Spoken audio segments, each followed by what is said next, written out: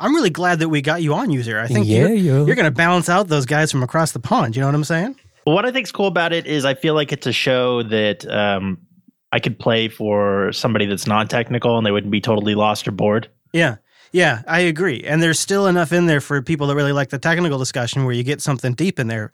I think you guys struck a really good balance. I loved it. This is Linux Unplugged, episode 267 for September 18th, 2018.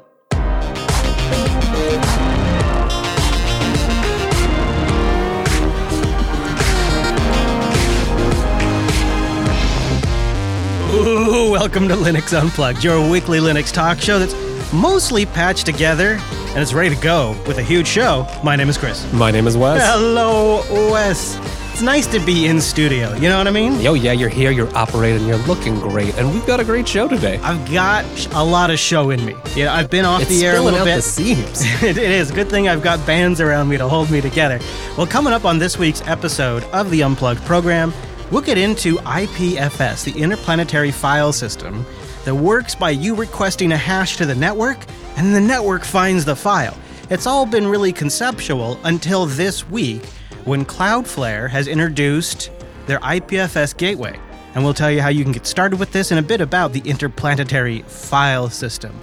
Then you heard it right. Mr. Torvalds is taking some time. He's got some patchwork to do, but this time it's on his own person. Person patches. People patches for Linus. And we'll tell you what's going on with Linus.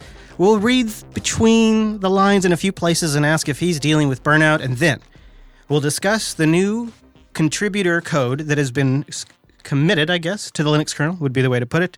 Some of the controversy surrounding that. And maybe the idea that we're recognizing a new pivot for the development of the Linux kernel. There's been a bunch of others, like workflow and tools in the past, and perhaps now we're seeing something new.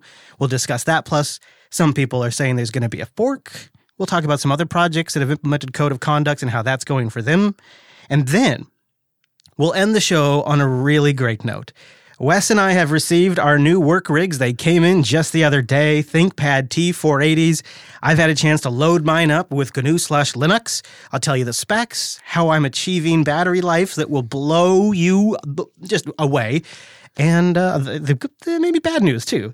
The bug that is that is in this series of laptops Say it ain't so. that affects CPU performance and the workaround for that. And then we're going to talk about our setup. What we're kind of doing differently from our past setups. We'll talk a little bit about what's important in a work machine for us, and maybe some of the plans that we have to tweak these machines to make them a little better in production than they are out of the box. Maybe some new software too, some stuff we've been playing around with. So we got a lot to get into. So before we go any further, we got to bring in the virtual lug. We got it. Time-appropriate greetings, Mumble Room. Hello. Good afternoon from North Carolina. Hey, welcome back, Alex. It's good to hear from you. And how has the move gone? Hey, I survived the hurricane. Wow, welcome. Yeah, that is a hell of a welcome right there. Not normally what you have to deal with. Oh my gosh. Well, it's good to have you back amongst us. You probably heard Brent and Dan is in there as well as Eric, Ironic, or Mr. Badger as I call him, Minimech and TechMav are all joining us in the virtual lug today. And I wanted to start with this IPFS story because it sounds out of this world. So Cloudflare says they are very excited to announce the Cloudflare IPFS Gateway, an easy way to access content from the Interplanetary File System that doesn't require any special software on your computer.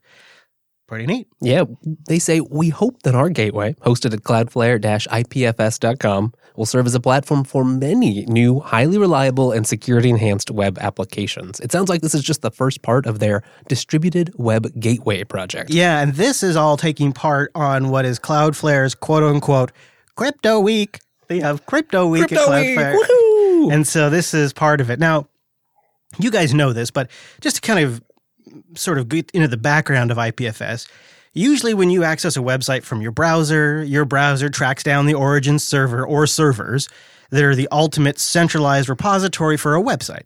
Yeah, it doesn't have to be how it works, really, though, right? There's a better way. There's a better way.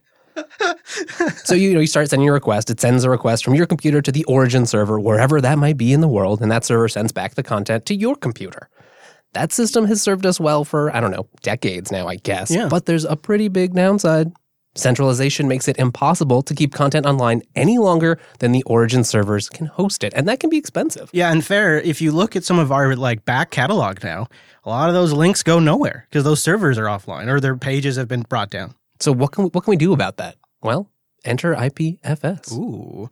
The Interplanetary File System is really a peer-to-peer file system composed of thousands of computers around the world, each of which stores files on behalf of the network. These files can be anything, like, your cat pictures, 3D models, pictures of Levi, or even entire websites. 5 million or billion files? I can't. The number is so huge, my brain can't even comprehend it. Has already been uploaded and published into IPFS. That is impressive. Yeah, that is. They have a really good description of how it all works, including some graphics in a blog post that we will have linked in the show notes, linuxunplugged.com/267. But it's like a block storage system, right? Yeah, I think the big thing is it's content addressable. So with IPFS... Yeah, okay, that's not blocks, right. There's data blocks, but it's not like a block system like a drive. Right. Now, so you do group them into blocks, but every single block of data stored in the system is addressable by its cryptographic hash of its content. So that's how you can say, I'm looking for this, I've got this hash, go reach out, and then the network in a peer-to-peer fashion can then, whoever has a block that matches that hash, can serve you the contents. And that could be a number of systems. And the network is what figures out where that's stored at. You can actually distribute them. So if you've got one, it's like a little CDN near you, but everyone can play. You don't have to have special permission. I like that a lot. And you probably figure there's a number of ways to access IPFS content.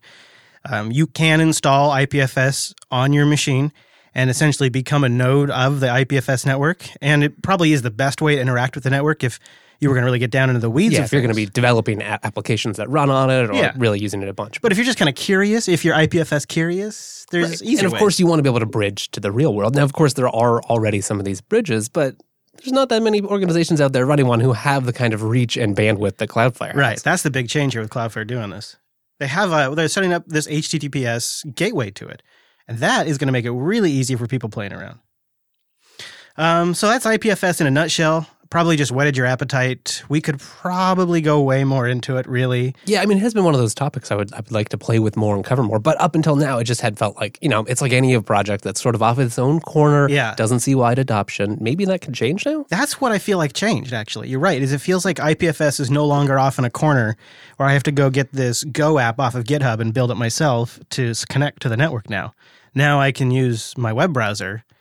And if you get the hash, they've just made it so you put the gateway URL in there and then / the hash, and that's essentially it. It's really simple.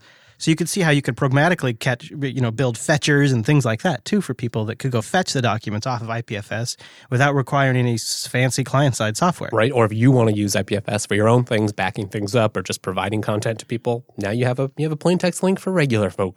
So I also think the next step is building your own gateway. So spin up your own droplet or something and build your own gateway to IPFS. So that way you're not going through Cloudflare necessarily, because they'll probably eventually want to monetize that data, I would assume. And we just can't, while it's nice of them to do this, we don't really know what their intentions are or how long they're willing to do it. And it's a nice thing to have, but we shouldn't rely on it. Yeah. And I'm intrigued by the whole concept. I want to play with it more down the road. So I'm glad that they're making it easier because it's a good way to dip your toe. Last week in the post show, Mr. Eric the IT guy, stopped by and gave us his recap of the Libre Application Summit. It feels like this summit's getting a lot of attention, and I think it's because they have the right people there. Well, Dan and Cassidy from Elementary OS made it as well, and they've created a post up on their Medium blog, and Dan's here to tell us a little bit about his trip. And Dan, I'm curious, what was your big takeaway from the Libre Application Summit? Well, it was just like a really intimate setting compared to some of the other conferences that I've attended. So it was really kind of an interesting, different, like really experimental, startup-y kind of feel as far as a conference goes. Oh, that's interesting. Like everything was really kind of loose and undefined, and it was kind of like creating the conference as you go. Scheduled talks were kind of shuffled around and new little lightning talks inserted in between, and it was this very like fluid environment. It was really interesting. Now, Eric, he seemed to observe last week that there was I don't know how to put it that doesn't sound like corporate speak, but like multiple stakeholders there. There was folks from the Plasma camp, the GNOME camp, and different priorities in the open source community were there. Did you get that sense as well, or did it seem like there was a particular audience it was playing to? Yeah, it was definitely diverse. Actually, there was a moment where Cassidy and I had just given our group talk, and then immediately after, Alish from KDE got up to give his talk, and kind of the premise of our talks were like the exact opposite strategy. And it was really interesting because we were able to kind of poke fun at each other and kind of say, like, we're doing things completely differently, but what can we learn from each other? That is good. That is good. Yeah, Cassidy puts it in the chat room. He was there. He says, had a real unconference feel in a good way. I like that. I like it. And what do you think of the location? Denver is, some people love it. Some people think they should move it for next year. How much do you think that matters in an event like this? I'm asking you as somebody who does this as a full-time job. Would you travel just about anywhere in the States for an event like this? Or do you think location really does make a difference in who's able to contribute? For me, definitely having it in the States as opposed to in Europe made it a lot easier for me to get out there because our travel budget isn't that big. So it's nice to have more conferences that are stateside. I think that it is definitely a thing when we have so many people that are either volunteers or like individuals or, not representing large organizations, that having more conferences that are easier to attend for those people should be a priority in the overall community. You've definitely piqued my interest. You and Eric both have got me thinking this is something I'm going to have to attend. Hopefully the timing and everything works out pretty well. Maybe you and I could both go next year. Oh, that's a great idea. Mr. Fulltime. We can lobby them to change the name in person. There you go. Hey, now you're thinking. Mr. Fulltime Podcaster over there. If you didn't catch episode 266 of the show last week, we announced that Jupiter Broadcasting has joined Linux Academy. We laid out the grand vision, our plans for the next few months, how we want to utilize the Patreon funding, and all of that is right at the top at 266. So I encourage you to go give a listen to that if you can.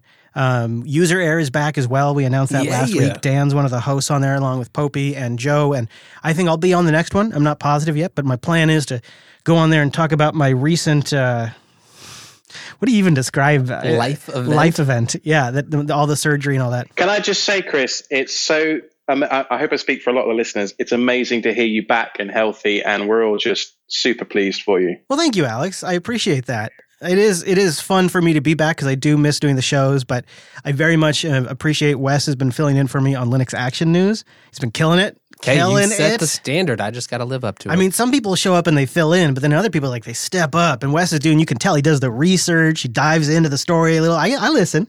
I hear that. Look at you. He's doing the research. So that's been, him and Joe have been great on Linux Action News recently. I think it's 69, 70, and 71 if you want to go catch those recent episodes. I think they've turned out great. And it's a little different since I'm not there. Which is funny for me because Linux Action News is the child of the Linux Action Show. So I have like a really strong sense of, not ownership, it's like co-ownership, but it's a strong sense of co-ownership. You gave that to the world. Yeah, so it's weird not to be on there, but at the same time, it's like, now I get to listen to it, which has been great. Also, recent Tech Snaps, killing it. You've been filling in for me extra hard there. We've had Wimpy come in recently and fill in, and on the last week's episode, Alan Jude. Amazing. Both of them. As you would expect, that's an extended edition of the TechSnap program because Alan. And then this week, I won't say who yet. I'll tease that next week. But someone you likely know, a member of the community who really knows his stuff, a great guy, is going to be joining Wes if all works out this week for the next TechSnap that gets recorded. So there's been some really great stuff going on here at Jupiter Broadcasting, even with me away. The wheels of progress, I guess, continue. Yeah, turning, and there's just going to be more and more. One of the things that we have coming up soon is we're going to be looking at ways to simplify and automate the production part of the show. So you can't really automate Joe. Joe is our editor, and that is just a process that you need somebody talented to sit down and go through. So we can't... Thankfully, you just feed him flax, and then podcasts come out. So it works really nicely. Yeah, right? That's how it works. But everything after Joe could be done by computers. And that really is going to be kind of our goal is, we'll sit here, we'll do the shows. You can't replace us, hopefully yet. Then Joe, you can't replace him. But everything after Joe could be automated. And so we'll be building tools around that. We'll open source whatever we work on. We're going to try to do it all in our new public GitLab instance that Eric has set up for us. What is the URL for that, Eric? It's It's Jupyter. What is it? JupyterCode.io.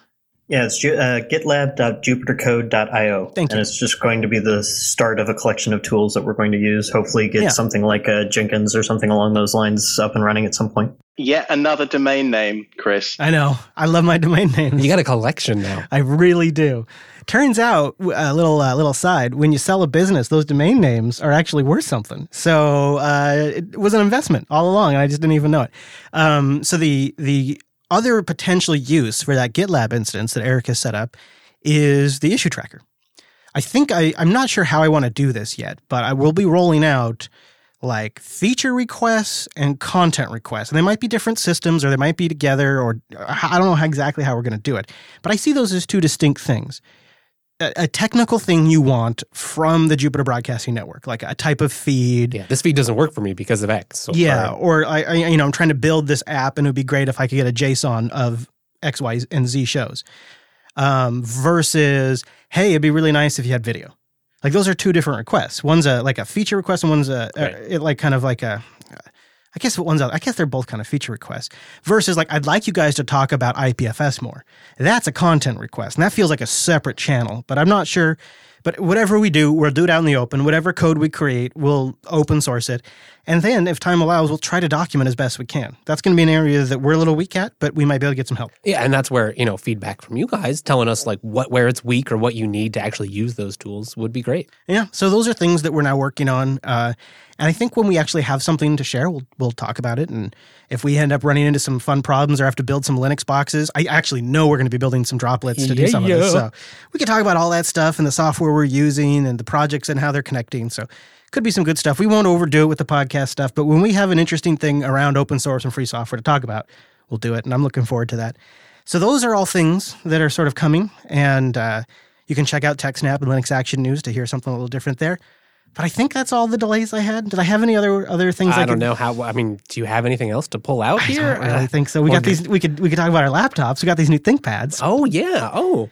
But we should probably talk about the major thing that happened in Linux this week. Actually, two major things. Let's be responsible. I guess that's our job that's as what we're here for, right? Podcasters. All right. So this week, when Linus was announcing a new RC of the current development kernel, he added something a little unusual. That boiled down to his temporary stepping away of maintainership of the Linux kernel, which is a rather historic moment in the 20-year history of Linux in itself. But his announcement really has been shaking the entire internet. People are really going all off the walls on this, and he really owns some of his recent behavior, or some of his infamous behavior that's been going on for a while. He talks about how the discussions, both public and on private mailing lists, have been building for years. Some of these discussions came about recently, though, in probably a more louder tone because of some recent scheduling snafus around the Maintainer Summit, where Linus had, quote, accidentally scheduled his vacation to take place. And then in the subsequent discussions about moving the Maintainer Summit's location so that way Linus could attend, it brought some things to the surface. And he gets into it a little bit. He says, it's not like this discussion itself is in any way new to this week. We've been discussing maintainership and community for years. And I think when he uses the term maintainership and community, they're really loaded terms in this context. I think what Linus is saying is maintainership is not just maintaining the code that goes into the area you're responsible for, but it's also all the human aspects. And then he brings in community as well. Right. I mean, this is a human project made by humans interacting. Yes, there's the log of Git commits, but everything else that goes before that actually happens, you also have to manage. And he's saying the discussion of what that role is and how it interacts with the other members of the community has been going on for years. And I see that. I did some searching around. I'm sure you could find stuff before this, but I saw conversations in this regard back in 2009. And you've seen it if you followed Linux for a while now, 10 years ago, 15 years ago even, some of these conversations about Linus's outbursts were being had. But he says what's new this week is really my reaction to it, and perhaps me being a little more introspective. And there's two parts to that. One was simply my own reaction to having screwed up my scheduling of the Maintainership Summit. Yes, I was somewhat embarrassed about having screwed up my calendar. But honestly, I was mostly hopeful that I wouldn't have to go to the Kernel Summit. He didn't want to go. The summit for his kernel. Yeah, he didn't want to go to it. And he kind of is admitting to intentionally booking his vacation. Clearly there's some psychological factors here to play. He says, I was mostly hopeful that I wouldn't have to go to the Kernel Summit that I have gone to every year for just about the last 2 decades. Wow. But that whole situation then started a whole different kind of discussion. And kind of incidentally to that one, the second part was that I realized that I had completely misread some of the people involved. That's a big admission. That is a big admission.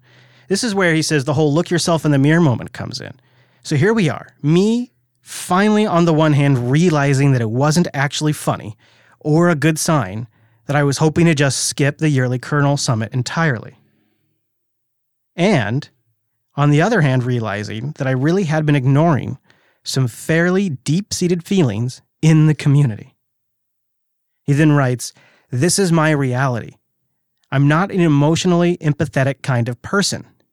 And that probably doesn't come as a big surprise to anybody.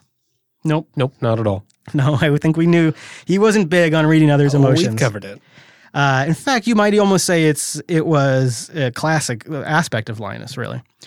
He says, the fact that I then misread people and did not realize it for years of how badly I've judged a situation and contributed to an unprofessional environment is not good. This week, people in our community confronted me about my lifetime of not understanding emotions. So something happened this last week. He says, this week, people in our community confronted me about my lifetime of not understanding emotions. My flippant attacks and emails have been both unprofessional and uncalled for, especially at times when I made it personal. In my quest for a better patch, this made sense to me. I now know this was not okay, and I am truly sorry. That reads as genuine to me. Yeah, I mean, he's in a position where he doesn't really have to write. It's his project. It's his, he could write whatever he wants. This is really heartfelt, and it's very public. Very public. He knows as he's writing this, every word is going to get quoted in news articles. It was on CNBC, the entire email. It's going to be all over the web. Millions, if not definitely hundreds of thousands of people will read these words. And he's owning it right here. You got to respect that. That's not an easy thing to do, even in private. Yeah, right? And he's doing it in a very, very, very public way. But also, it's a watershed moment for the perception of the Linux kernel team. I think you could clearly say Linux kernel has been sort of held up high by many people up on the top of a mountain. This is the example of a community where your technical contribution is the sole thing that decides your merit. And if you submit a shit patch to the kernel, you'll be told it's a shit patch and they'll yell at you. And it's not based on the color of your skin. It's based on the technical merits of your submission. And this is Linus, the holder of that image, saying that is no longer true. We must also try to be empathetic. We must also try to be, in a word, inclusive. He doesn't use that word. That's essentially what he's getting at. Yeah, we'll get to more, that spirit of being excellent to each other. Yeah. He says the above is basically a long-winded way to get to a somewhat painful personal admission that, hey, I need to change some of my behavior. And I want to apologize to the people that my personal behavior hurt and possibly drove away from kernel development entirely. And then he writes it in one short paragraph. The one that, when I read that Monday morning, I had to take a moment. He says, I am going to take time off and get some assistance on how to understand people's emotions and respond appropriately. He's stepping down as the maintainer temporarily, handing the reins over to Greg KH, which seems like a huge moment. Has this happened before? I don't think so. Kernel? I know he's taken vacations, I know he's got hobbies. But even then, he's on his vacation, he's posting RC updates to the mailing list. Yes, he often does. He is really owning this entire thing and calling himself unprofessional. He is apologizing to people. And that to me feels like it's going to have ripple effects throughout the open source community. And it must also say something about how much he cares about this project and the people that he's worked so long with to build the project, because it's easy enough, especially as, the guy at the top, to say, whatever, my way or the highway. I don't need you contributors. I'm going to take my kernel over here. Or it's easy to just, back away and not never come back. It really seems like he cares about it and wants to keep contributing and is trying to find how to do that best. And I find it there's a big disconnect, I guess is what I'm trying to say, between what the public reaction to this has been, which has really spun the whole gamut. People are freaking out. I have seen conspiracies about Linus being blackmailed. And there's even in the GitHub thread about the code of conduct change we're about to talk about, there's someone offering Linus shelter if he needs to be protected from whoever's out to get him. Like the range of responses to this has been pretty extreme. But I think Linus sees it in a much more practical sort of way, as he typically would. He refers it as a pain point. And I would swap that word pain point and I would say a transition moment or a shift. He writes, put another way, when asked at conferences, I occasionally talk about how pain points in kernel development have generally not been about the technical issues, but about the inflection points where development flow and behavior changed. These pain points have been about managing the flow of patches, often been associated with big tooling changes, like moving from making releases with patches and tarballs, to discussions about how Linus doesn't scale up to 15 years ago. Even the ones about using BitKeeper and then having to write Git in order to get past the point that was no longer working for us.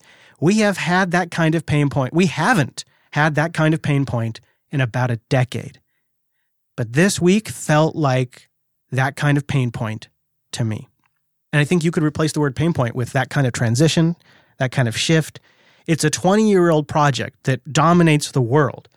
It has to have these kinds of changes every now and then, and sometimes they're painful ones. Yeah, right? Changing workflows. There's all these human factors that aren't about the actual commits, how they get there, how you work with them, what gets approved, what's the dialogue that has to go through to get it approved. How do you make that work? And that's going to change when you have 10 contributors or 10,000 contributors and over time. And maybe you could argue there was a time where technical excellency was of absolute importance, especially when you're competing with a lot of cutthroat commercial companies. And I don't think he's saying it's not of importance. I haven't seen anything that says that, just because you're nice means your patch gets accepted, right? That right. It doesn't have to be that way. Yeah. It'll be really interesting long term to see if he can stick to this and how long is he gone for. He writes about seeing folks at the Maintainer Summit, but he doesn't really say how long he's going to be gone either. Yeah. Greg will finish up this kernel and we'll see about the next. Yeah, so he just says, I'll be out for 4.19. But 4.19 is fairly far. It's at RC4 right now. So it's pretty far in the development process. Something tells me he might not be back for 4.20. We will just have to wait and see. And then once he does come back, we have to wait and see if there actually is a tone change. Yeah, right. He's setting this from the top. How does that filter down through all the levels of contributors? And how does that affect, new people joining the project and how it goes? Does anybody in the Mumble Room have any thoughts on the Linus stepping down for a bit or him trying to take care of himself and, fix himself up for a bit? Yeah, give another Libre Application Summit plug. Cassidy did a talk about technical problems versus social problems. And the fact that as technical people, we always want to concentrate on how to solve things with code. And sometimes we forget that solving social problems is a often faster and more effective way to get the results that we want. So I think it's really important for someone like Linus to say, hey, you know what? Social problems are actually important too. And we need to really think about the kind of problems that we're creating for ourselves and not addressing them. Yeah. I have at times come on the air and kind of defended the way Linus works because of the results seem to me to speak for themselves. But then I this week when this news came out, I kind of put myself in the position of, well, what if I talk to my team this way? Like, what if I just just tore you up for doing something, like what if you made a mistake in LAN and I ripped you up for it? That would not be productive. Yeah, there's that element of, it wouldn't fly in a workplace or other professional environment where you expect to have standards about how people interact with you, even when they're upset or you're being chastised. Yeah. And just because it's an open source project, now maybe if it's, your open source project that you've been doing by yourself for 2 years in your basement, okay, you set the standards, but Linux is not there anymore. Yeah, and remember, it's, partially governed by that foundation too, which may play roles in some of this. Brent, you've noticed a trend, though, in just project leads sort of stepping back, and some officially, some unofficially. Yeah, it feels like maybe once a month on the show here, we talk about someone who's either stepping back officially or unofficially just to take a break or go traveling or try to find themselves. I mean, you're kind of taking a little bit of a forced break, aren't you? So just wondering if, some of these, well, most of the people in the open source community are so dedicated, and yet maybe they're not taking enough time for themselves. Yeah, especially hard when it's a passion project. Right. I mean, how many single person distros do we worry about and talk about? Because you see can they support it? And when life changes, will there be people to fall back so it keeps going? Yeah. Yeah, exactly. So I hope he is able to take this time, and I hope it is productive for him. I do think it would be good, not just for getting more people involved with the project, because it's entirely possible that people have been scared away from contributing to Linux. It seems to be that's what Greg infers in a post we're about to talk about, is that people have been scared away from the project, that the existing code of conflict hasn't worked, and Linus has sort of been the representation of that. But more than that, I think it could be good long-term for the reputation of Linux. I think a lot of times when Linus kind of goes off the handle and then people report on it, it kind of puts Linux in that amateur light a little bit. And I think it can be easy too if you are more thick-skinned. It can be like, well, okay, I can take it. I know where Linus is coming from. I know his intention is just to get good patches. Yeah. But it's also easy if you're like, well, I could spend my time. I'm a smart developer contributing to this project. Or I see those FreeBSD guys. They're really nice. They don't yell at anyone. Maybe that's just my preferred work style. I'm going to go over there. We do see that, actually. We do see that. And, I think what we're about to get into is the second bit of news. If Linus stepping down for a bit and handing the reins over to Greg, that in itself would have been a huge story for this week that we could talk about all day. But I think it has to be held in context with also the new change in the code of conduct. So in the past, the Linux kernel, for not a long time, but for a few years now, has had a code of conflict that essentially outlined the rules for conflict if it arises. And this week, submitted before Linus's resignation email, he committed a code of conduct change. Now, the introduction here is written by Greg, KH, and I think it's important that we get into this. He writes, the code of conflict is not achieving its implicit goal of fostering civility and the spirit of being excellent to each other. So that's Greg right there writing that it's not currently achieving its goal. It's not working for us. The code of conflict is not working. He then writes, explicit guidelines have demonstrated success in other projects and other areas of the kernel. I can't speak to any authority if the code of conflict has worked or not. Greg is in a better position than I to know if they need a code of conduct. And we're probably going to argue and debate the specifics of what that code might look like. But I think it's interesting to see the reasons and the goals that Greg in particular here and the kernel maintainers are looking for. He writes, here is a new code of conduct statement for the wider kernel. It's based on the contributor covenant as described at www.contributor-covenant.org. From this point forward, we should abide by these rules in order to help make the kernel community a welcoming environment to participate in. So to appreciate the new code of conduct, I want to read to you the old code of conflict, which is just 2 paragraphs. It's pretty simple. It goes, the Linux kernel development effort is a very personal process compared to, quote, traditional ways of developing software. Your code and your ideas behind it will be carefully reviewed, often resulting in critique and criticism. The review will almost always require improvements to the code before it can be included in the kernel. Know that this happens because everyone involved wants to see the best possible solution for the overall success of Linux. The development process has been proven to create the most robust operating system kernel ever, and we do not want to do anything to cause the quality of submissions and eventual result to ever decrease. If, however, anyone feels personally abused, threatened, or otherwise uncomfortable due to this process, that is not acceptable. If so, please contact Linux Foundation's Technical Advisory Board or the individual members, and they will work to resolve the issue to the best of their ability. For more information on who is the Technical Advisory Board and their roles, please see, and then they insert the URL. That is essentially the entire code of conflict. It's pretty straightforward. It essentially says be nice to each other, expect to have a few conflicts here and there because everybody's really passionate. That's essentially what it's saying. Right. You're not going to have, no project this size is going to have no conflicts. Right. It's not a rule on how to communicate. It's a set of rules to guide conflict. That's changed now. The new Contributor Covenant Code of Conduct really lays out the rules and guidelines on how to communicate within the project. It starts with a pledge. The contributor covenant code of conduct starts with this. In the interest of fostering opening and welcoming environments, we as contributors and maintainers pledge to make participation in our project and our community a harassment-free experience for everyone. Examples of behavior that contribute to creating a positive environment include using welcoming and inclusive language, being respectful of differing viewpoints and experiences, gracefully accepting constructive criticism, focusing on what is best for the community, and showing empathy towards other community members. Now, I would pause here so we got inclusive language, which is a bit vague, but being respectful to different viewpoints and experiences, that is an area that I think is actually pretty important. And to that end, we may have to consider being inclusive to Linus himself, who, perhaps like some of the many other developers I've met in my life, has a certain type of personality that is very driven, it is unempathetic.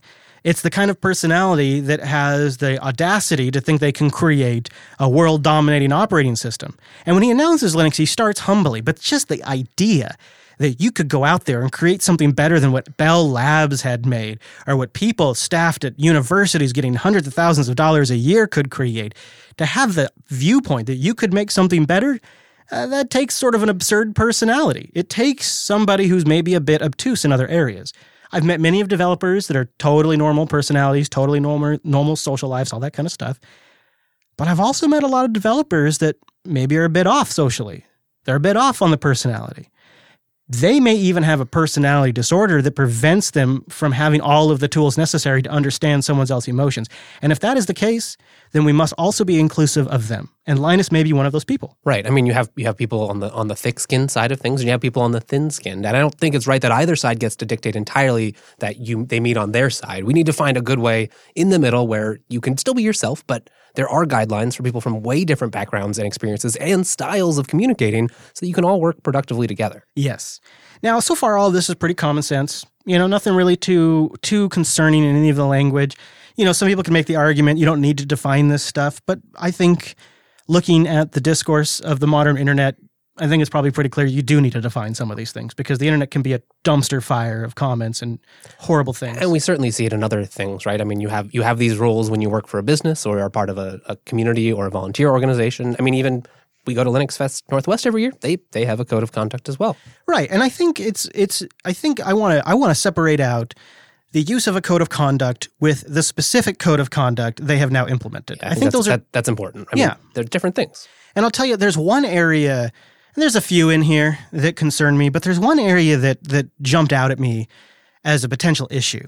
And it's two things, really. The maintainers have the right, it reads, and responsibility to remove, edit, or reject comments, commits, code, wiki edits, issues, and other contributions that are not aligned to this code of conduct, or to ban temporarily or permanently any contributor for other behaviors that they deem, quote, inappropriate, threatening, or offensive or harmful. Some vagary there, but pretty understandable. What is inappropriate? What is offensive? Those are all things that'll have to be fleshed out as that happens, unfortunately. The enforcers are going to be key to this thing working right. Yes. The level-headedness that they go with this, the balance that they take is going to make or break this thing. And we are watching a massive experiment now unfold. We are watching a fairly well-defined but vague language code of conduct be applied to one of the world's most important software projects ever on a massive public scale. And now we're going to see how it gets implemented and how it gets enforced. And there is an area where there could be particular chances for abuse. They write, this code of conduct applies with both within the project spaces and in public spaces when an individual is representing the project or its community. Examples. Now, I like this. They define the examples of this. This is good. Examples of representing a project or community include using an official project email address. Makes sense.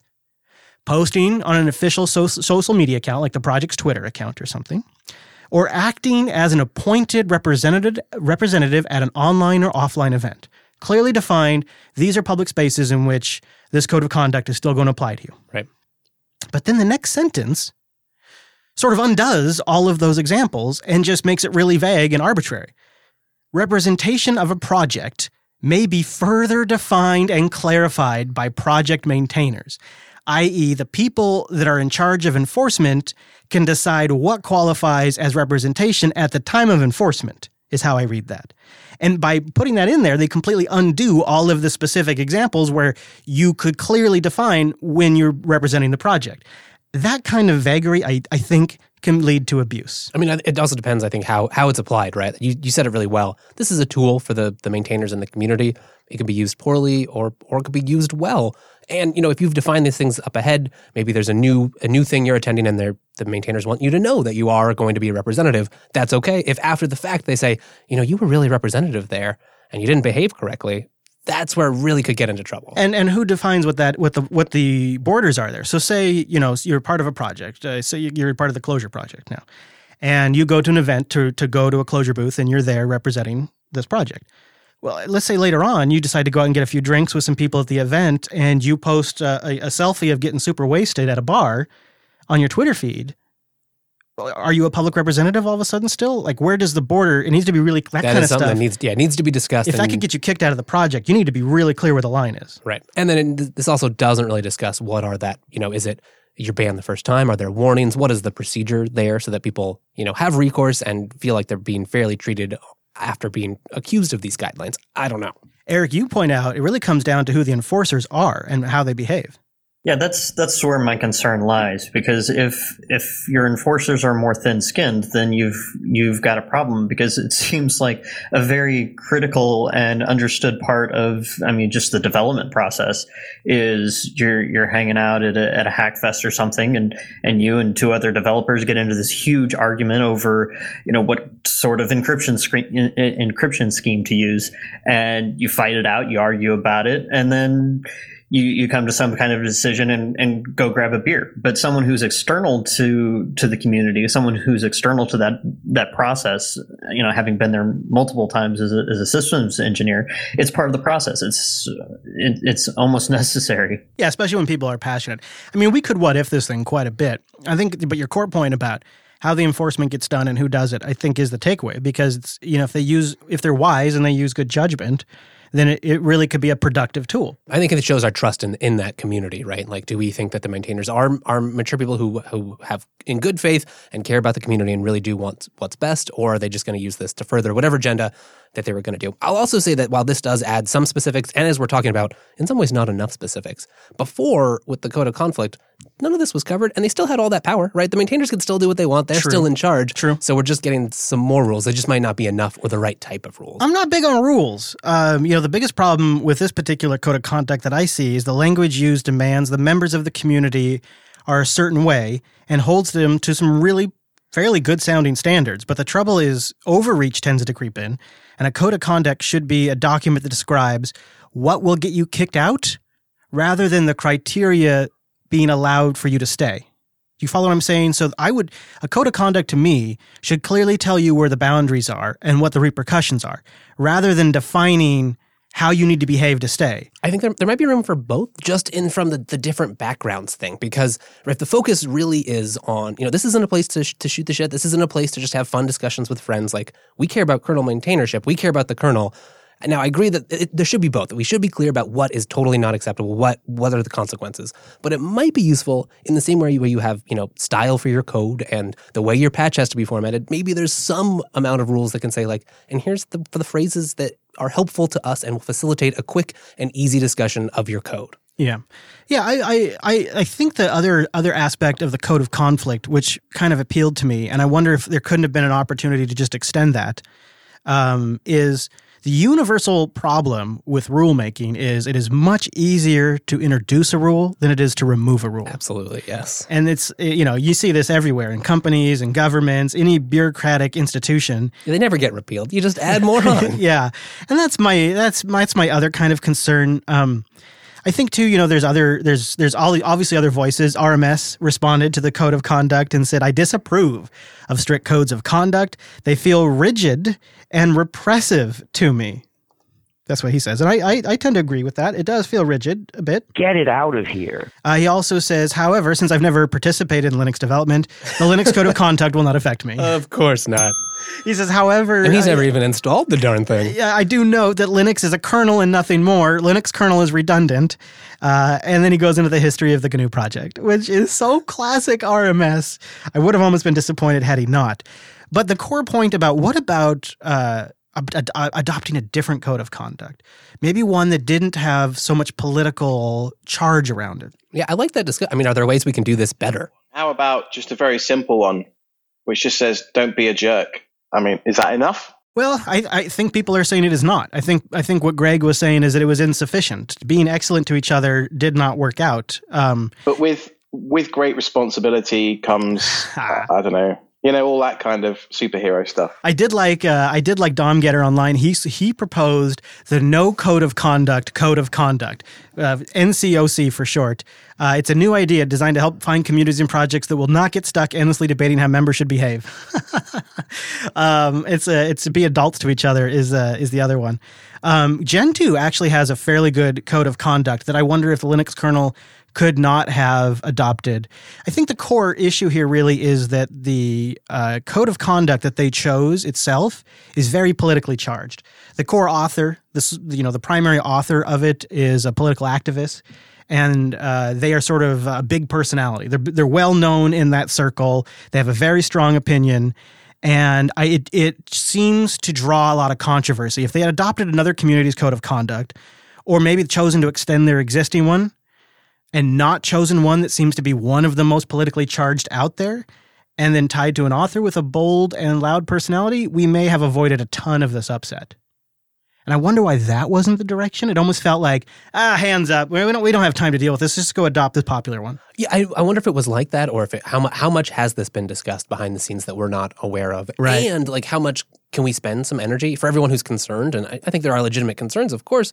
Can we spend that time saying like, how can we change this? How can we? Because it is, yes, it does come from a weird background, but I think it's important to keep in mind that they copied the parts they want and can change it as much as they want. Right. So future commits could make this whatever we need it to be. There is now, though, that looming discussion of, is there going to be a fork? Somebody on the Git post where they announced the new code of conduct says, I would civilly suggest that this commit, if it's not reverted, then I hope the kernel will be forked and stripped of this code of conduct and available for distribution package managers for easy installation and kept in parity with the current kernel. A move such as this will inevitably not bring about what the code of conduct intends to bring, but will dilute contributions to the project, create more conflict, and punish individuals and excommunicate those who have wrong opinions or politics, and push merit aside and bring forth its demise. Fork the kernel. Come on, that's like the most negative possible way of looking at it. Welcome to the internet, Alex. Well, yeah, fair point. Yeah, I agree. Though it's very much. It's all merit based, right? Like everybody's upset because we're switching from a merit based system now to something else, but they're not accepting the merit based decisions of the current leaders at the same time.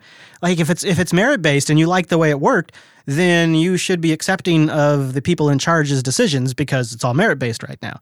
So which one is it? You can't have it both ways. Like I said earlier, not a fan of more rules. I generally think what we're doing here is probably going to create more bureaucracy around the development of the Linux kernel. I also think the Linux kernel is in a market position and in a maturity where it can handle this and not be the end of the world. Right. I mean, I think it's interesting, too, because it has been, this is a change after a long-running project where we see a lot of other projects that have come along and either added it with much less drama or have just started with it, right? Things like curl or Kubernetes that are seemingly doing just fine or have massive momentum, but adding it after the fact, after a long community that already has its own norms and values, that can be dicey.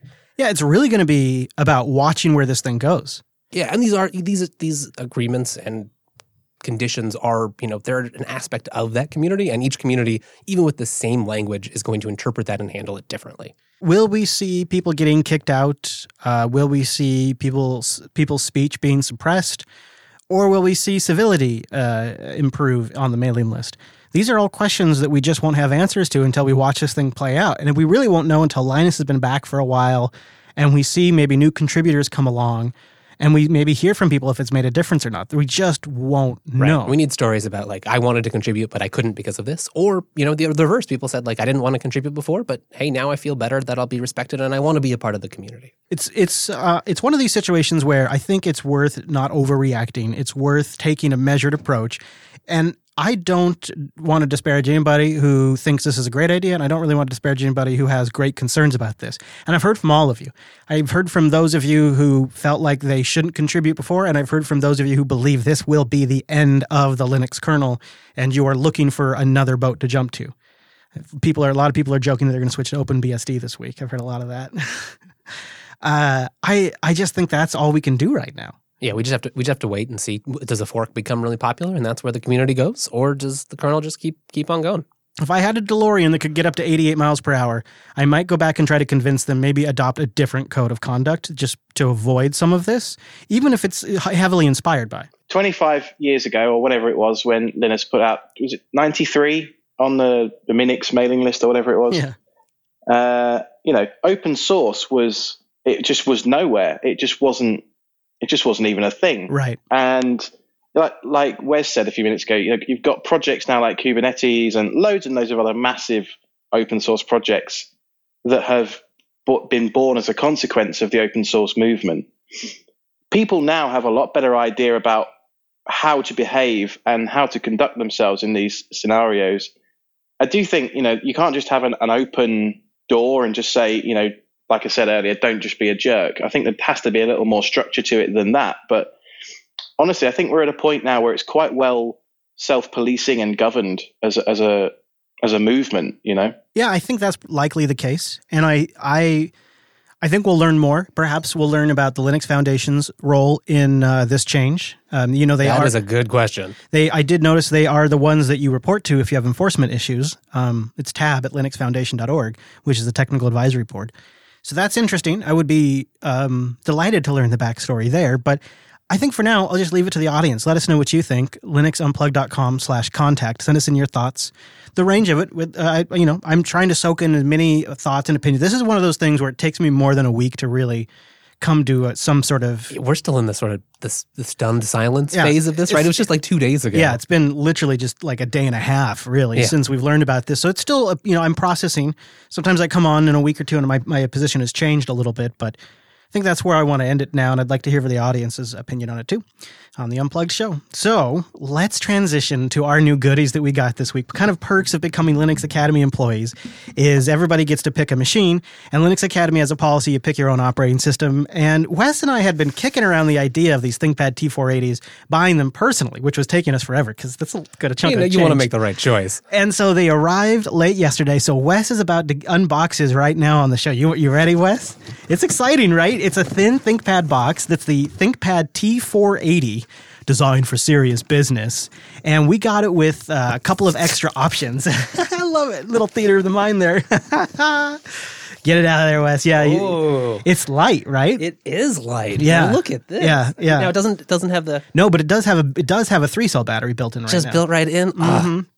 So I'll talk while you open it up and get your first impressions on. Which I think would be really good. I'd love to hear. But I'll tell you about the specs, okay? Here's the hardware that we got in these. So these are the Lenovo ThinkPad T480s, not 480Ss. People have wondered. They weigh 3.6 pounds. This is light. I mean, I can hold this for hours. It's got we got them with the 14-inch IPS 1080p displays. We decided not to go 4K on these ones. I already, having used mine for a little bit longer than Wes has, obviously, I'm already very thankful of going 1080p because there are certain apps that have never gotten high DPI that I've really strained my eyes to use, and now they just look glorious on this IPS display. It's got an 8th generation i7 8650U, runs at 1.9 gigahertz base, turbos up to 4.2 gigahertz, although there's a caveat there. We'll get into that. Yeah. These suckers have 32 gigabytes of DDR4 RAM. Oh! So screw you, MacBook, with your 16 gig limit. 1 terabyte PCIe NVMe drives in them. Oh, yeah. And then the way these Lenovo's work, which is pretty fancy, is as a 3-cell built-in battery. They don't call it that. They call it like a power station because they got to brand it, which is silly, right? But then we also got it with the additional 6-cell battery that snaps into the back. So you get the 3-cell and the 6-cell combined. And on my first night of testing, I actually failed to run the battery down, even when I left it running downloading for a while overnight. So I'm right now running Plasma Neon 1804. I'm estimating about 10 hours of battery life. 10 hours. That's more than I need. I mean, that's fantastic. That's all day battery. That is all day battery, all workday battery. It's got Intel wireless in them. And then some of the best parts really is the connectivity. Along the right edge, there's 2 USB 3 Gen 1 Type A ports. And one of them is also a Thunderbolt port where you charge the device over USB-C. It's got HDMI out. It has gigabit Ethernet, a full Ethernet jack. Full jack. Audio jack, SD card slot, and the security lock slot that Lenovo's have. Did you say that it has a headphone jack, Chris? Yeah. You gotta be specific these days. I know, days. right? Pretty freaking exciting. And it's also a certified Ubuntu machine. Oh, great viewing angles on this screen. Yeah, it is.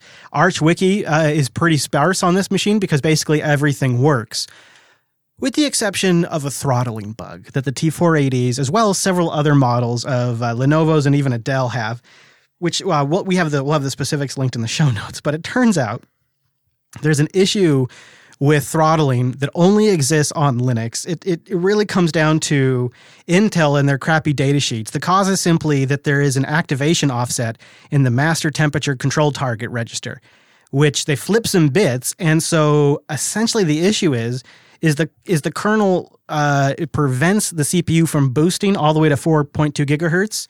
On some systems, it'll go like around 3.5 gigahertz, maybe even 3.9 gigahertz in some cases, but it won't stay there because of this stupid frickin' bug that exists. It's just part of, it was really a typo on Intel's part. And as all things in Linux, there's actually a workaround script up on GitHub that will fix this issue, but it involves turning off secure boot. It required a couple of, you can't have thermal installed to monitor the temperature stuff. Oh, okay. So it's not a perfect fix. So we are technically limited in max performance right now because of this bug. And it would require a firmware update on Lenovo's part to fix it. Now, they have released 2 firmware updates for these machines for Linux. And as we talked about, we should be able to use them right from Linux. Right, because they're now part of the LVFS project.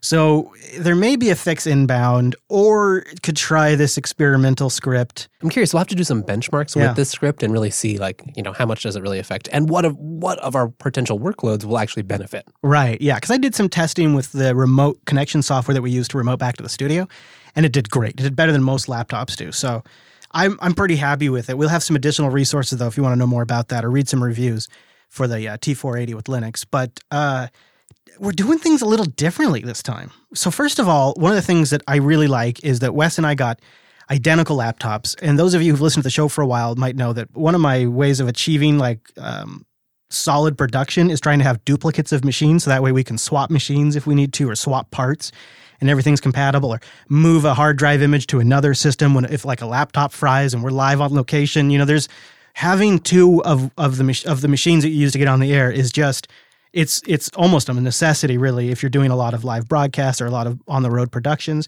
And so that was the main driver for us getting exactly identical systems is if Wes and I are in an event and one of us is having a technical issue that's preventing us from recording a show, we can part swap. Or we can just have all the right dongles full or batteries.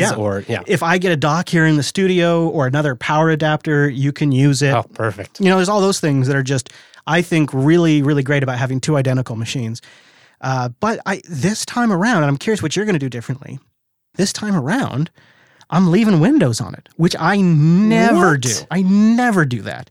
But I've shrunk the partition down, so it's like a 90 gig 90 gig partition for Windows, and then the rest of the terabyte drive is for Linux. Yeah, that's pretty reasonable. I thought, maybe for some funky firmware thing, or maybe some game might come out someday, or some, like my Garmin in my RV can only be updated from Windows. Right. Maybe a guest has some software they can only use to communicate. We got to bring them in on Windows just that once. Maybe. You never know. I mean, I really have not needed Windows for years, but I just thought if I'm getting a licensed version of Windows Pro and I got a terabyte drive, I could burn 90 gigs and have it there just in case.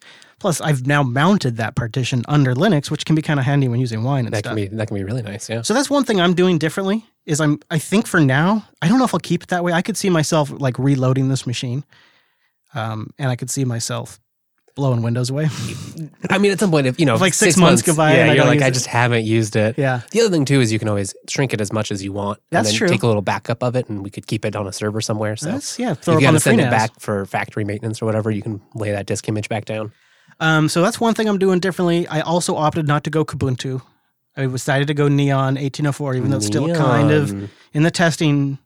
I wanted to be You're on. right on that edge, Yeah, man. I like the fresh plasma, fresh hot plasma. But you get the LTS base. Yeah. So those are. What are you doing? Anything differently? Are you going to do a different distro? Are you going to keep Windows? What's your Well, plan? I've been debating Kubuntu. I've been enjoying Plasma a lot, and it makes a pretty nice. I don't know. GNOME works pretty well for me for just like terminal and browsing the web, but when I have a lot of windows open and I really want some like complicated window management, or I need to manage multiple workspaces, Plasma has a little bit of an edge in just extensibility. Yeah, and I you've been agree. using it a lot, so it would be nice again in that same vein if you need to use my laptop. It's true.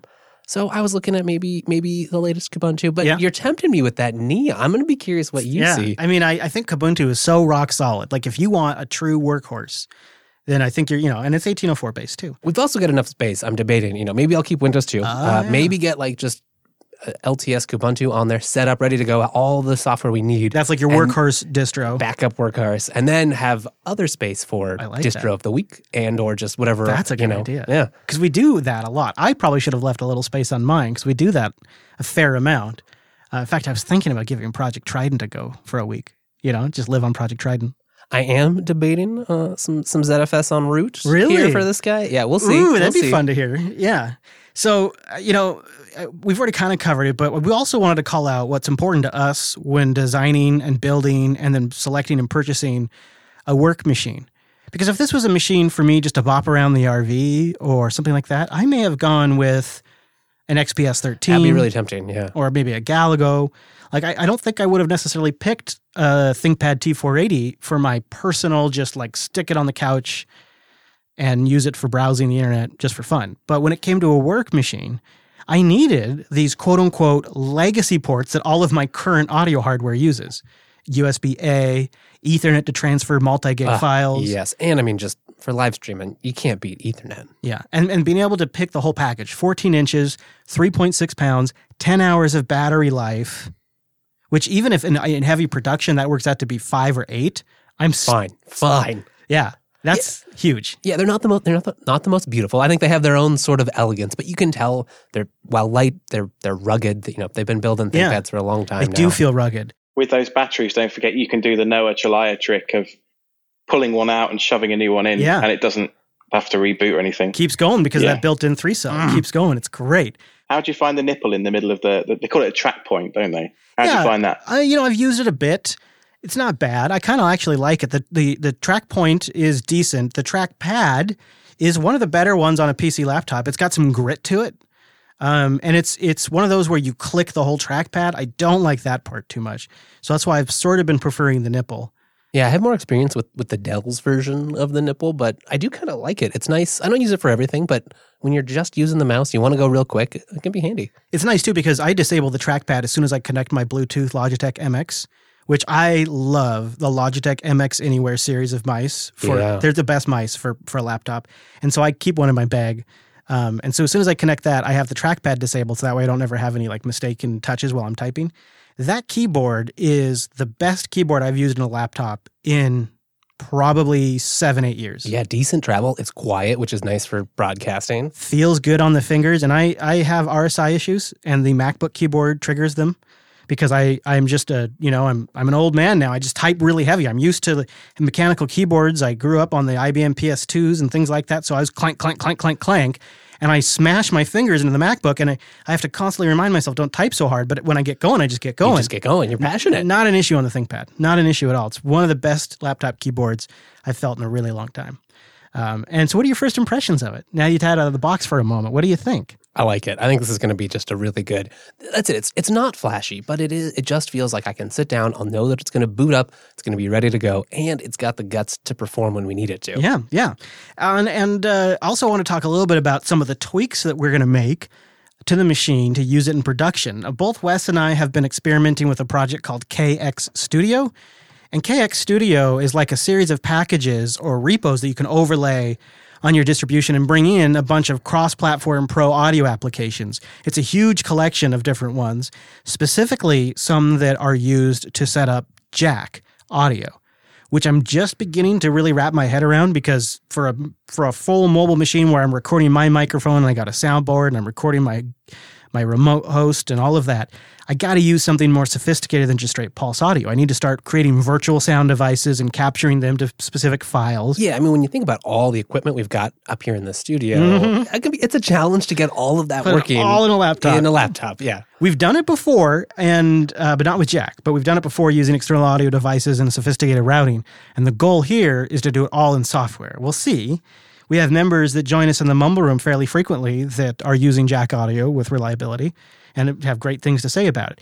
And there are tools with Jack Audio that allow you to draw a connection from one audio device to another audio device, like you're patching wires, and it's a visual thing. It's really cool. It's the applications like Katina or something like that. Do you remember? I know you've been playing with it a bit too. I mean, there's several. There's the whole the Cadence suite of applications. Cadence, that's what it was. Yes, Cadence. And Cadence itself is like a nice GUI that'll help you get Jack all set up. It's got stuff like, ALSA and Pulse bridges built into it. And then Catia, CATIA, is the Jack Patch Bay software that lets you drag and draw to different devices. And it really is, it's just such a nice model, where you get these Jack clients and they show up and you've got inputs and outputs, and then you can just connect them however you want, and Jack handles the rest. And our favorite recording software that we use now under Linux to record our podcast, Reaper, has full support for Jack devices. Oh, it works so nicely. So they show up as input channels. It's just brilliant. So I could have a Jack device that is just my microphone, and I can record that as a separate track in Reaper. I can have a Jack device that's just Wes when he's remote, or if I'm remote, and that goes on a channel. I mean, the potential is huge, and that's one of the tweaks we're going to be making. I've got the KX Studio repositories, I've got Catia and a few other things installed, but I have not really wrapped my head around how to actually create virtual in and out devices and stuff like that. That's like the next stage I'm going to be going to. But my hope is in a month or two, I've got this thing down pretty well, and KDE Neon's going to be stabilized by then, and I'm going to have a pretty serious remote mobile workstation that's fans don't kick up when I connect back to the studio. Right, yes. And I think some of the KX Studio 1804 repos are also stabilizing a bit. So, wait and see. Not everything's going to be perfect. It does make me think, too, we need to, we'll try to do a good job documenting this, too, because I know, it'd be good for you guys to see, but also on our end, us, yeah. If we just need to redo something really quick, we don't want to be futzing with it. Yeah, I don't want to make it like a holy install that I can't touch. No, absolutely not. Got to be able to nuke and pave and reset it up. And I think we can get there, because it just putzing around. You and I have made some progress just, individually. Very excited about it. They just, I used the machine all night and all day yesterday. It came at noon. So I got it at noon yesterday. Ooh. And just immediately went to work. Tore right into it. Yeah, of course. Oh my God. So I booted into Windows for the first time just to log into my account that Linux Academy had created and log in and do any firmware updates, but they'd taken care of all that. But I was just curious, he's like, what's this like? What's this environment like? It's so bad. Windows, when you search for Windows Update in the start menu, you get everything but Windows Update. You get the Windows Update settings and Windows Update hours and all these things that are not Windows Updates. Just actually doing the updates. If you write check for updates, then you get, it's just, Windows 10 has got so much going on. It's blurking at me with OEM messages and blurking at me with Microsoft messages about installing Defender. When I first logged in, my CPU was completely pegged for 5 minutes. And so I launched, I do Control-Delete to go use the new task manager, but now they got a baby task manager that brings up. Right. So I got to click something else to get a decent task manager now. And then I look at it and 98% of, or it was 2 CPUs or something, is just completely being dominated by the Windows Defender doing a malware scan of my system, because apparently the first login of my account ever was the time to do that. Yeah, that's what you want as your first run experience. So I open up the machine, literally the first time I log in, the fans are going like crazy. There's so much stuff going on. I'm like, this is awful. This is horrible. Could not download that KDE Neon 1804 preview ISO fast enough. How did that install go? Oh, beautiful. Beautiful. Secure boot worked fine. Oh, yeah. Secure boot's on, using UEFI, no problem. The only thing that was a little tricky was, I decided to install Gparted to shrink the partition, because I just find that the Qt Unity-ish, whatever that Ubiquity installer is that they're using for Kubuntu and KDE Neon, the partitioner is just, it's not great. Like the fields are too narrow. You got to expand it all out. You got to stretch the window out and make it bigger. And then you got to click on the partition and click change. You can't just double click. It's just dense. It's just hard to be Gparted for just getting some serious disk work done. I flipped over to Gparted, did some of my heavy lifting there, resized the NTFS partition there, did a safety reboot back into Windows to make sure everything was good, booted back into the Neon installer, and then just did the installation like normal. Went flawless. Beautiful. And since Neon's been installed, man, it's just been beautifully fast. Like it's just incredibly fast boot. I got Plasma totally customized the way I like it in an evening. And this is with like all your Electron apps. Oh yeah, I'm running Slack and I'm running Mailspring and I'm running Telegram and I'm running all that stuff all the time. And each using KDE Windows rules, they're assigned to their specific Windows, their desktops and with specific window constraints. And it's just great. It's just great, super fast. I installed a couple of Steam games, doing all this stuff while running on battery. I didn't even take my power adapter home. I was like, let's see what this laptop can do. Oh, you're living on the edge again. Yeah, after playing on the machine all day, I disconnect the USB power adapter and I grab the laptop and I go home, power adapter free, and I'm like, I'm going to see if I can make it all night. I was up till 10:30. I mean, I got home. I used that machine through dinner, through watching Deep Space Nine. Like, I did not move from that machine all night. My situation sort of precludes me moving a lot anyway, so I sort of stay put anyways. And so I'm sitting there working on that machine all night on battery, installing software, snapping stuff up, like just going nuts, and downloading games and trying them out. Ooh. And I ended the night by just letting the machine continue to download software for another 90 minutes, and I just turned the screen off, and I went to bed, came back, it had, dutifully gone to sleep, it had finished all the downloads. And I look at the thing, still has 27% battery. And it's still telling me 3.5 hours left of charge. Oh, I'm excited. I know, it was really something. Like, I didn't know I could accomplish that in Linux. Like, I didn't know that was going to be possible. So that was really neat. That was a really great first impression. And the fact that the machine just was never a slouch, just kept up with everything I was doing. I think having NVMe drives really helps with that. And then having that i7. Do you have a USB-C charger pack for it yet? Yeah, that's what it comes with. Yeah, it comes with a USB-C. Really? Yeah, it's like a 65 watter, and I guess you can get up to like 100 watts or something if you get the dock.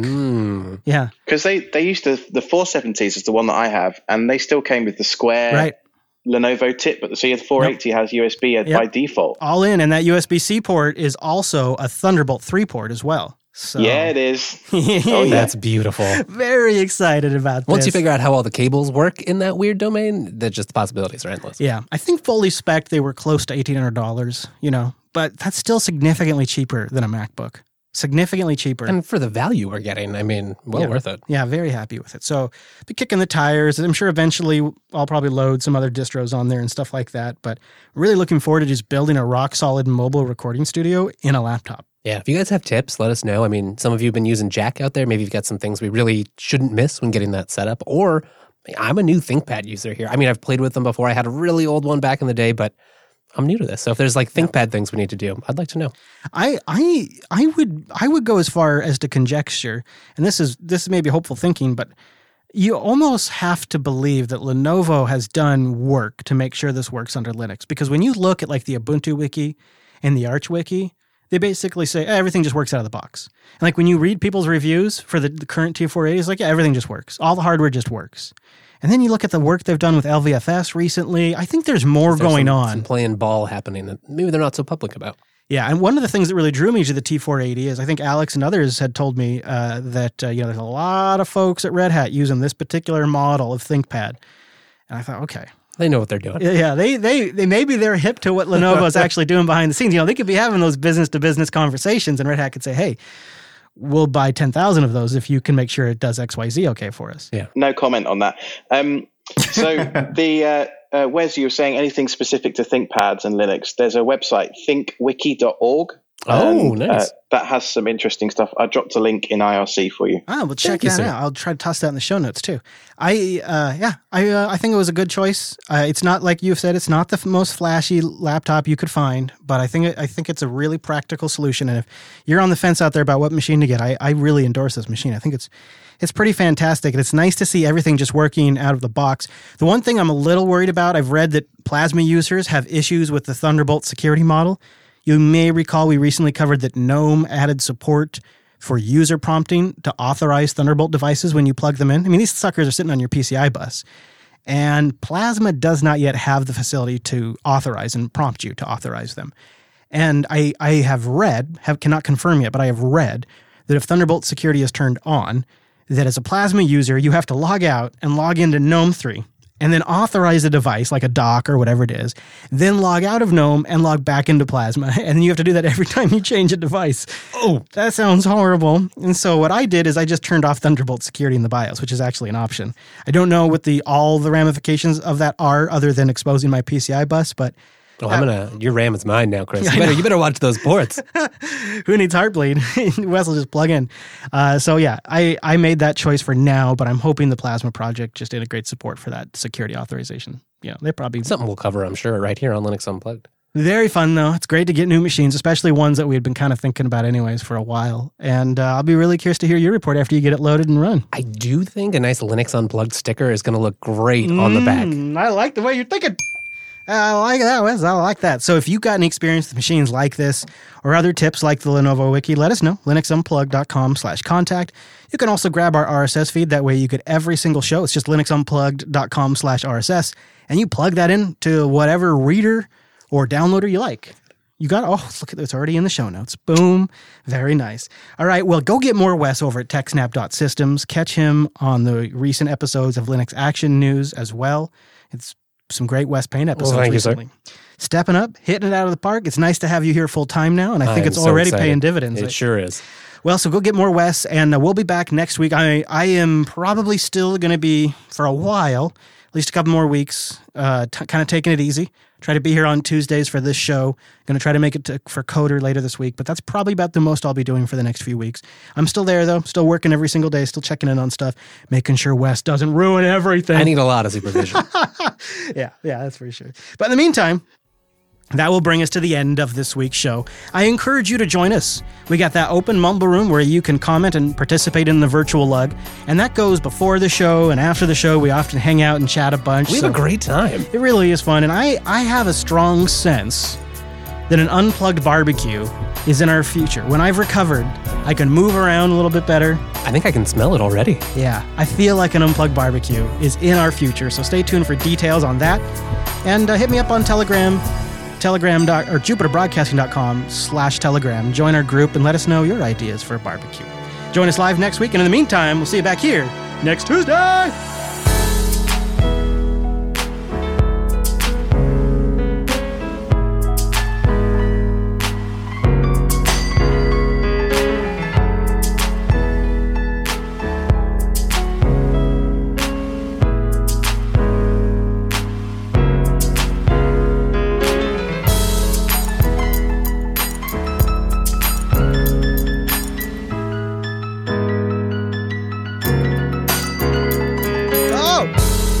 Unplugged show.